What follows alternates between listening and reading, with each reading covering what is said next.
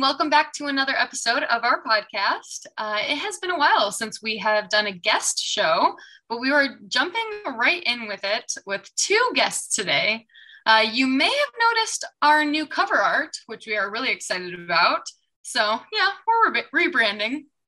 Yeah, your girls have graduated. Anyway, before we get into today's episode and learn more from Lindsay and Jessica, let's start out with some totally natural banter. So today's question that we just thought of, aka researched beforehand, and are going to ask you now, is what is the most childish thing you think you still do? Ooh, that's a really good question. I don't know if it's childish or HR office life of me, but I always have candy on the ready for anybody that is visiting me and just to snack on for myself. And it doesn't matter if it's 9 a.m. or 5 p.m., I probably have a piece of candy nearby. I was going to say my pajamas. So I like to come home from work and put my pajamas immediately on. So if the mailman rings the door at 5:30, he'll find me in my pajamas. Me too. So maybe that makes two for me. I know. I feel like I do a lot of childish things. I was going to say something similar to like a candy thing, but mine's more like if I go to the grocery store, I can't just buy like real people food. I have to like also buy something sweet or like candy or a slice of cake or something because my parents aren't there to tell me I can't. So that's right. So I'm an ice cream fanatic and I have ice cream every night and I eat it with a tiny baby spoon so that I can make it last a little bit longer. But I use this child spoon so that it doesn't get eaten quite as fast. Nice. What's your flavor? I enjoy mint chip. I really don't have any flavors that I don't like. But my go-to is mint chip. I also, like Haley, feel like I do a lot of things like that. Jessica, the pajamas one is me 100%. Like my husband will come home and he'll be in jeans till he's ready for bed or a shower. And I just don't understand that. And then the other thing that I do that actually I'm thinking of it because I did it recently is I can't wash dishes without having like, the line across your shirt when you like lean on the sink. That's me. That's a thing that I've done since I was a kid. Hey, it's Haley and Syra. We hope you enjoy this literal episode.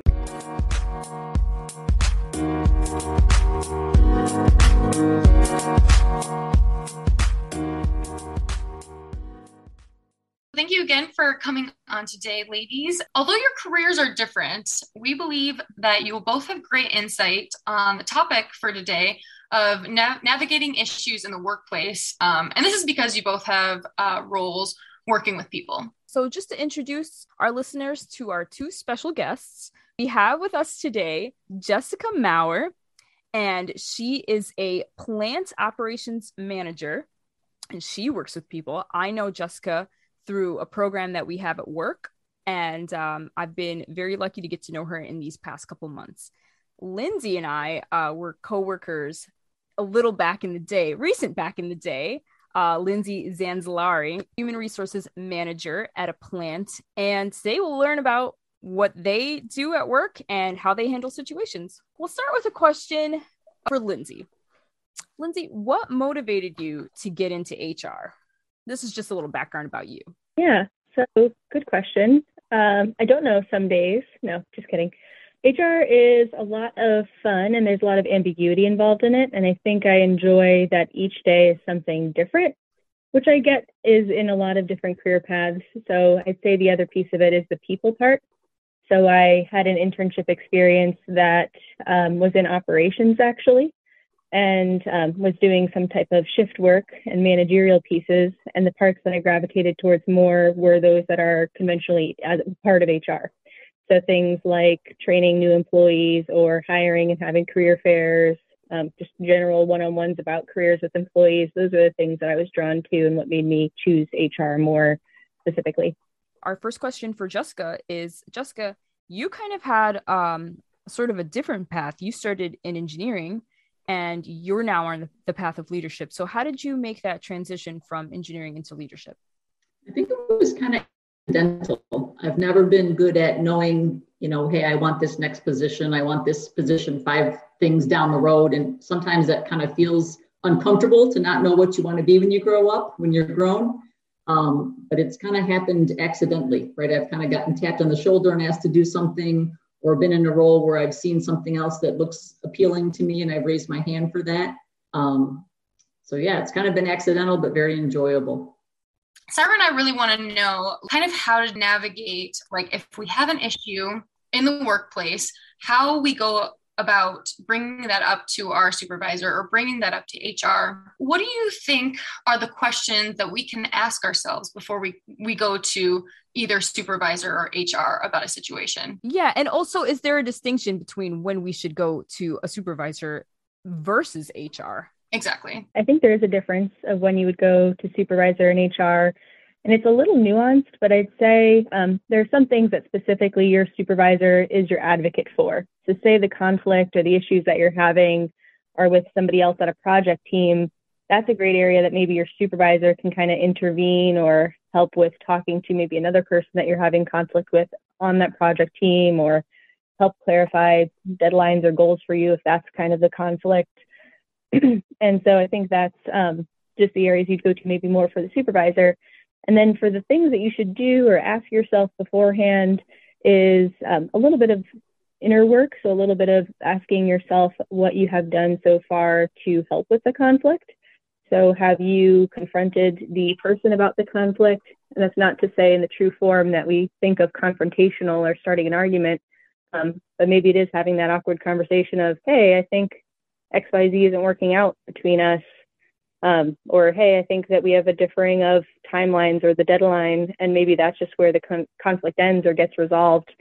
So I think it's trying to, A, kind of look at yourself and what you might be impacting in the current situation, B, confronting the person one-on-one if that feels safe and like an option, and then it would be going to your supervisor or HR. I was going to say that be clear in your ask, right? What are you asking your supervisor or HR to help you with, right? Are you just venting about something? Are you asking for, I guess you have to be very specific and kind of understand what you're hoping that they're going to help you with, right? So be clear on your ask. And maybe some things you can handle yourself, right? Maybe the first question is, do I need to involve my supervisor or HR? Yeah, exactly.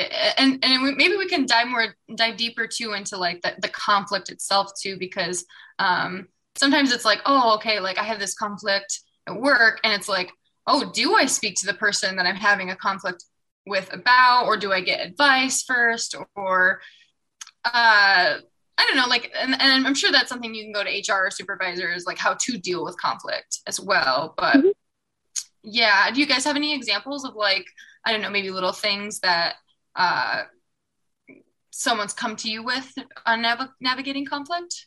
Sometimes just like personality differences. And I think maybe it just comes from a differing of understanding or goals at times. So not to jump to the resolution part of it, but sometimes people need help in navigating that conflict with someone that can kind of look at it from that bird's eye view and isn't in that day-to-day, receiving the email that they're going home stirring over, or saying the cringy comment and they're like, why did they say that to me, or what's going on?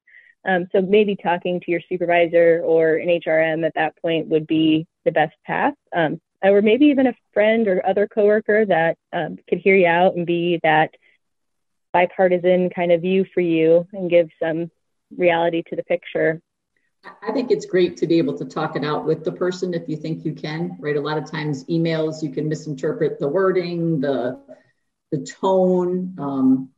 Someone could be doing something really quick and it could sound like they're mad or rough or something like that. So I think if you are comfortable just sort of trying to have that conversation as the first step before involving others, there may be times when you know it's not going to go well and you do need support from others or practice with others first. But eventually you're going to have to face that person. So if you can do that directly with the two of you, that's better.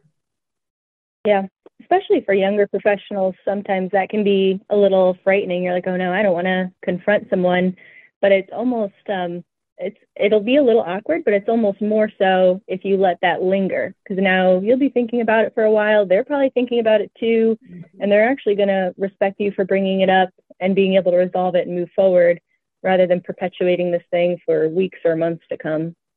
So when I was younger in my career, someone said, swallow the toad early. So you know how toads kind of get that big neck bubble. And if you swallow it early and you take care of it early, it's a much smaller problem when it gets to be a large toad. Interesting. So taking care of it before it's unmanageable, before you need help is good. I think turning it in on me and Haley, I know that a huge place where we struggled was as co-ops and interns in places and feeling like, do we even have the right to be upset about something? Or do we even have the right to, rock the boat is what it could feel like when you're working at some place and you're thinking, maybe I want to work here after I graduate. I kind of don't want to rock the boat while I'm here. So I don't know. Can you speak to that at all? I think there's ways to bring things up that aren't argumentative, right? You're trying to, again, you got to kind of take the people out of it, right? You're both working on a project, or you're both working on something for the better of your company or the better of the project. And so kind of taking the personal out of it and wanting to work together to get to something better, or maybe pointing out something that you don't think is going smoothly, and having a better idea or having a different approach. I think trying to take emotions out helps as well. Yeah, and I think that actually is a really great way to show maturity as a professional too, to say that you're comfortable enough in your own decisions or opinions that you can bring them up. And you're okay with being wrong in those too and having that open dialogue. But staying silent as an intern is probably not my recommendation for most. I'd rather someone outspoken and willing to share their ideas, especially someone that's new to an organization. You want to hear what they have to say. That's a big perk to being new, is having that fresh pair of eyes for an organization. See, this is exactly why we wanted to do this episode, because it's really refreshing and eye-opening to hear stuff like this, because I mean, we've had conversations like this all the time and we're like, we don't know what, the person in leadership thinks about a person that comes to them. So that's like something that is just always a part of the conversation that me and Haley are having. So it's really good. And maybe a lot of people need to hear, like, the leadership does want to know, if you're in a position of, problem or danger, come bring it up. Don't just sit there in silence because you think that you might not get a job opportunity after. I was going to say, that's where I would re-emphasize earlier point on knowing your ask. So if you're going to your supervisor or HR every day with issues or kind of using it as a vent sesh, that I can see as maybe leaving a little bit of a bad taste. But if you are going with true problems, suggesting a resolution, that's fantastic. And I was just going to say that typically people in leadership are in leadership because they want to lead, they want to guide, they want to mentor, they want to coach. So they are typically the ones that do want to help and make sure that things are going smoothly. Yeah, I think it's hard. It's easy for us to tell ourselves, like, are we making a too big of a deal of this? Mm-hmm. So it's really, it's nice to hear that, like, or maybe you can elaborate on this too, is like, is there times when we're making too big of a deal? And I know that's something we have to evaluate for ourselves. I know in a lot of situations Sarah and I have dealt with, being female engineers, we get a lot of that, like that gap where there's only a few females and a lot of males. Our gender gap is so large, and maybe we're the only female on the team, or maybe there's just a few of us. And so I think there's a lot of times, and this is kind of bringing up more of like a personal case study too, where there's times where maybe all the guys are saying something and maybe it's just like a little guy talk, or they're saying something that's like, oh, is that sexist? Like, is that like okay to say? Versus like, then you've got like bigger actual like sexist issues or even harassment. And it's like how to approach those differently to supervisors versus HR. And then like how to know if any of those are ever making a big deal of something. I think anything that offends you or bothers you is a deal. Now, whether it's you saying in the group of guys right there, hey, like sort of teasing, right? Hey guys, you're getting me red in the face, or hey guys, is this appropriate for me to be here? Or something just to kind of softly or lightly end it, or let them know that you're a little bit uncomfortable. But again, I think, if you are uncomfortable, you've got to say something. And just to clarify, is that like saying something to them in the moment, or is that also going to your supervisor, HR? Like, I think you start, I mean, it depends on what the conversation is, right? If it is extreme harassment and, oh my gosh, it's certainly not going to be resolved by asking them to stop. But if you're in a group and they're, I don't know, teasing about another girl or some, I don't know, doing boy stuff, I think it's certainly in your power and to kind of make a comment or joke even about it so that they know that you're uncomfortable and it's not appropriate.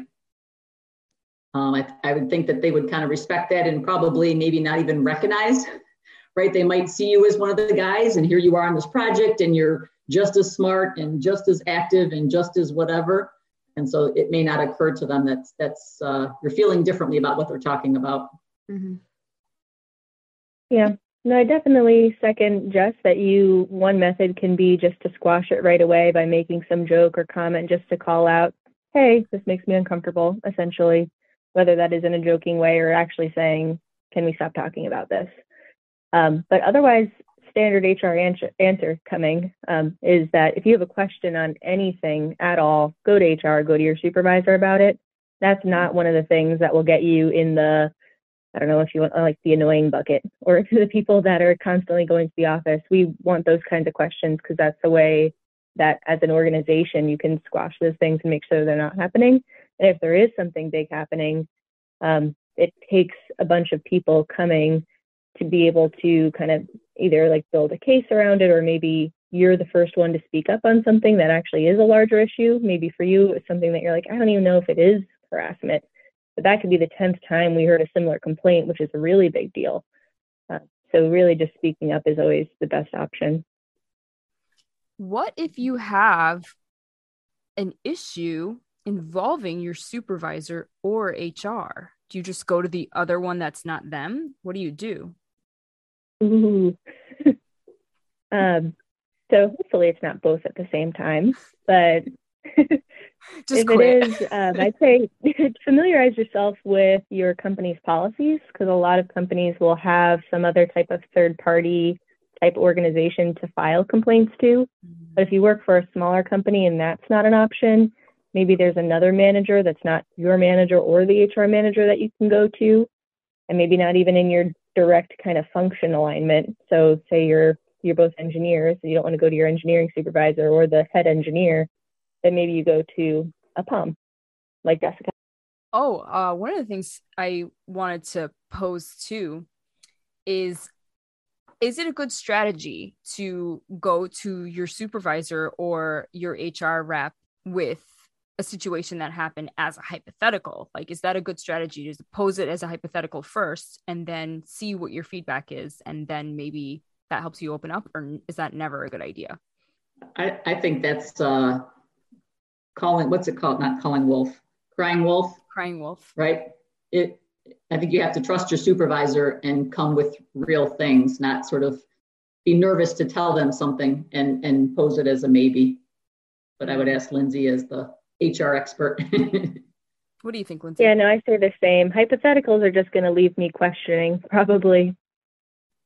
And the same, I don't know if it kind of is like in the same vein to me, but coming to HR or your supervisor with, hey, I want to tell you this, but I want to make sure it's kept confidential, or you don't tell anyone, or those kind of statements I would go in not expecting. So if there's something you're about to say or tell that maybe you shouldn't for whatever reason, which I don't think will be the case usually, just know that they are required to follow up on things as leaders. So we can't just take a claim of harassment or a complaint of that and sit on that. That absolutely is something that as leaders in an organization we need to act on. And that probably goes the same for most complaints. I'd say maybe venting is a different story in that you can kind of decide who might be your person for that you can trust. Maybe that starts with little tidbits, but definitely going in with that qualifier of, can you not say this outside of this room? It probably will have to be said to someone else, even if they keep your name out of it. That's good to know. Thanks for, inspiring, confidence for our female viewers or any viewers to our podcast. I think it's really beneficial, kind of reiterating what Sarah said earlier about just, giving us the confidence to, speak up on things. It's tough, especially when they're like little issues that you're like, oh, is this a big deal? Have you guys noticed any differences between how female and, I mean, because you kind of both like work in sort of STEM driven company roles and things like that. So have you noticed, and it doesn't have to be like in regards to STEM only, but have you noticed differences between how female and male engineers or just employees in general handle situations? I think it's much more person specific than gender specific. I think typically, like engineers, right, our brains are wired a little bit differently. So whether it's a female engineer or a male engineer, I think kind of how we approach problems or maybe some of the social ways we go about things are different, but I think it's probably more people's style than their sex that drives that. And I think, you know, your style might put you into being an engineer or being into commercial or something more social and outgoing and that type of stuff. Yeah, it's funny that you mentioned the style, because I think that's something that I didn't realize until more recently in my first time managing male.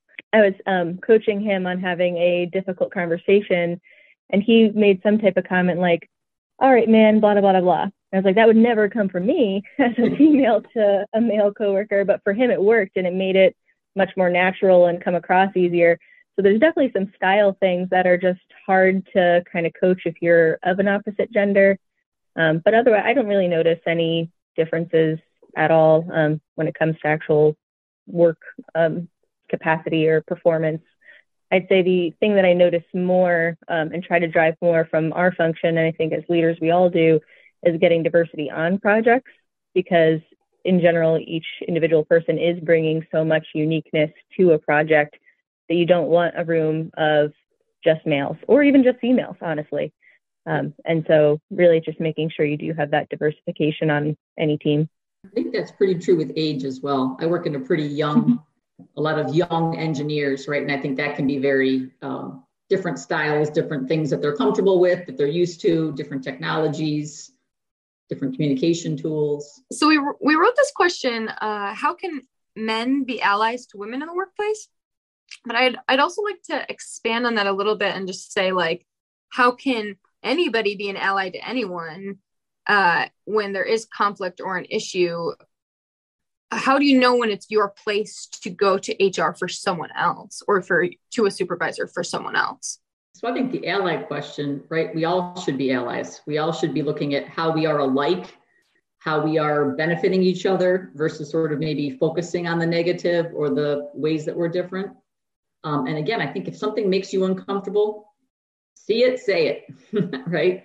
If something's uncomfortable enough to question whether you should be talking about it, you probably should. And you can start with someone you're comfortable with, like your supervisor or your HR manager, and validate. Because like Lindsay said, it could be that you are seeing it and someone else is seeing it and someone else is seeing it. And enough of that stuff piles up, there is an issue there.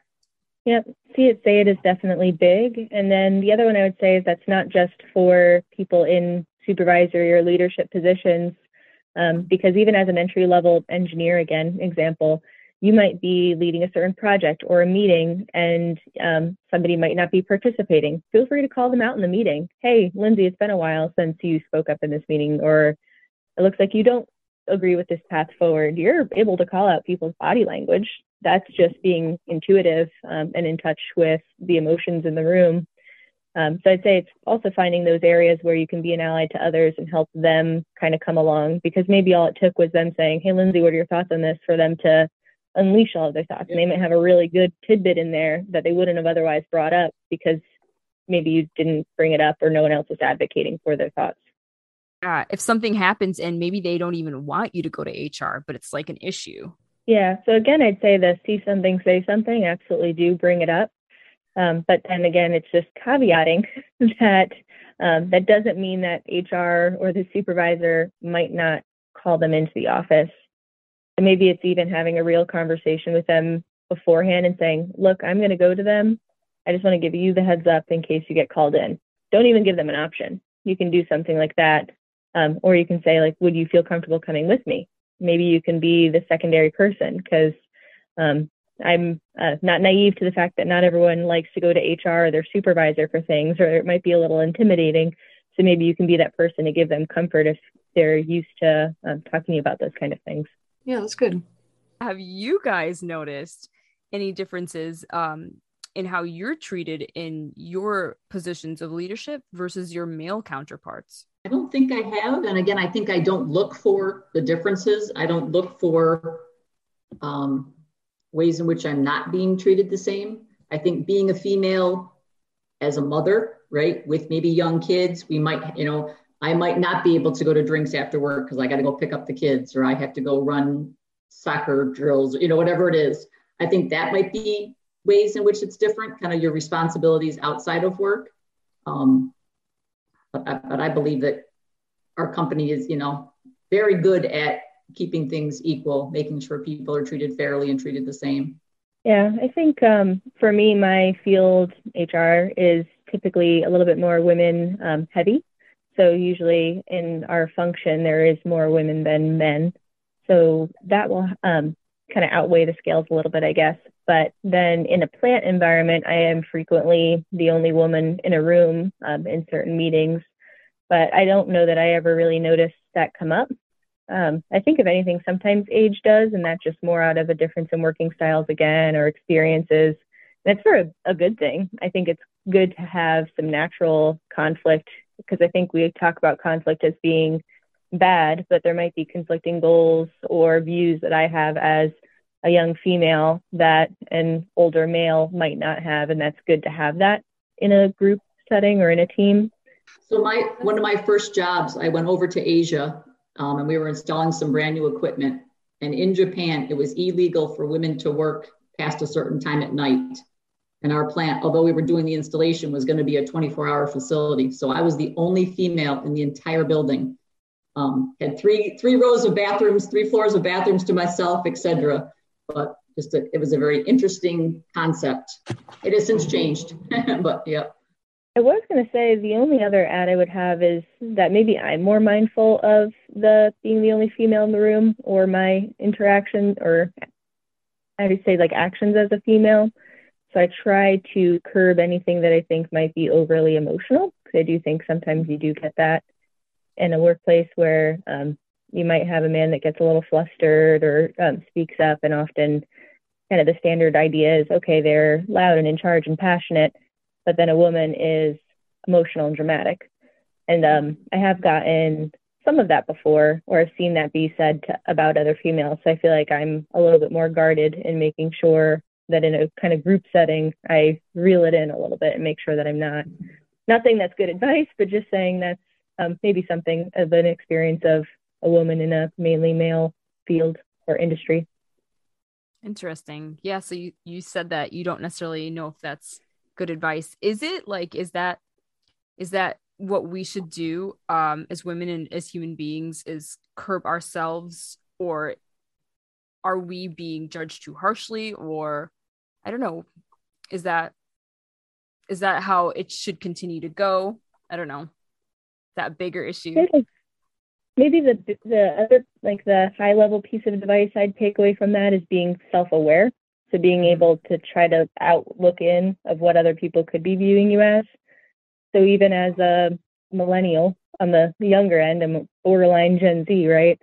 And I'm making a funny joke and saying like, LOL, knowing that can be perceived as being really young or inexperienced, and it's still me being me. And I'm not saying to curb that by any means, but just being aware of the perception that you're leaving people with when you do make certain comments or take certain actions.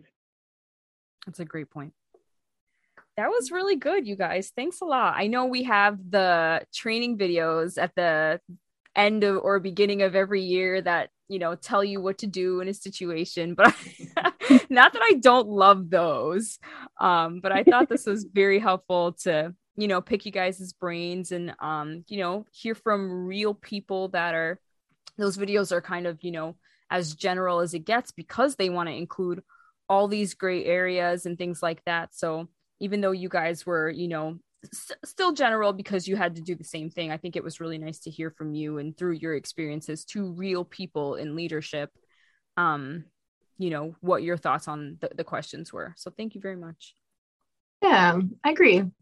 Yeah, thank you so much. And we do want to kind of ask you guys, because you're kind of helping us a little bit more, and so we didn't really get to know you guys as much as we'd like to. So we want to ask one more question though. Just take this as seriously as you can. We really can't wait to hear your answer on this. So how long do you think you would survive in a zombie apocalypse? I'm over here trying not to crack up, knowing what's coming. I'd have my head between my knees. I don't enjoy a good zombie. Long is the answer for me. Not long at all. Not long. I try to be one of those people that bands together in a group. I would go straight to the organizational type thing where we have a leader that is gathering our groceries and the one that's gathering all the weapons. Yeah, I'd be a follower for sure. Know thyself. Survival technique. This is a free both. Just being more peoples. Because that's a word. But yeah, no, in the zombie apocalypse, hopefully you can help a lot of people out. So tell people what you can resolve conflicts. Yeah, exactly. When people are trying to eat each other and such. As handy. But yeah, I guess an HR person in what is that movie? I want to say Breaking Dead, but that's not it. There's The Walking Dead. The show. The Walking Dead. Yeah. That's what I'm thinking of. The Walking Dead. Yeah, I don't know if an HR person would have been too resourceful in The Walking Dead, but maybe that's all they needed. Yeah, maybe that's all they needed. What about you, Jessica? You said you wouldn't make it very long either. What would you do? Yeah, I'd probably tuck and roll. Haley, what would you do? Not a fan of zombies or anything like that. Yeah. Would you just hide somewhere and wait for it to be over? Yeah, probably something like that. Yeah. Yep. Yeah. Probably good. What I would try to do. Yeah. If I'm having conflict with zombies, though, I would probably seek out my nearest HR rep or supervisor. There you go. And if they are zombies already, then you need to call your third party person and get that solved. Yep. Haley and I, we've had this conversation a couple times. What would we do if there was a zombie apocalypse? And we're hung up on what's annoying about our situations is that we live pretty far from our loved ones, including each other. And so we're really hung up on the trying to get people together. But I think I would just have to, we would just have to stick it out over here in New York, and I'll see if you make it, girl. What are you gonna do? It's nice knowing you. Hopefully you guys have iPhone watches and it'll say, "Do you need help? I'm calling for help." Yeah. There you go. We're going to have to do a lot more preparation if we're going to survive, I guess is the point. Yeah.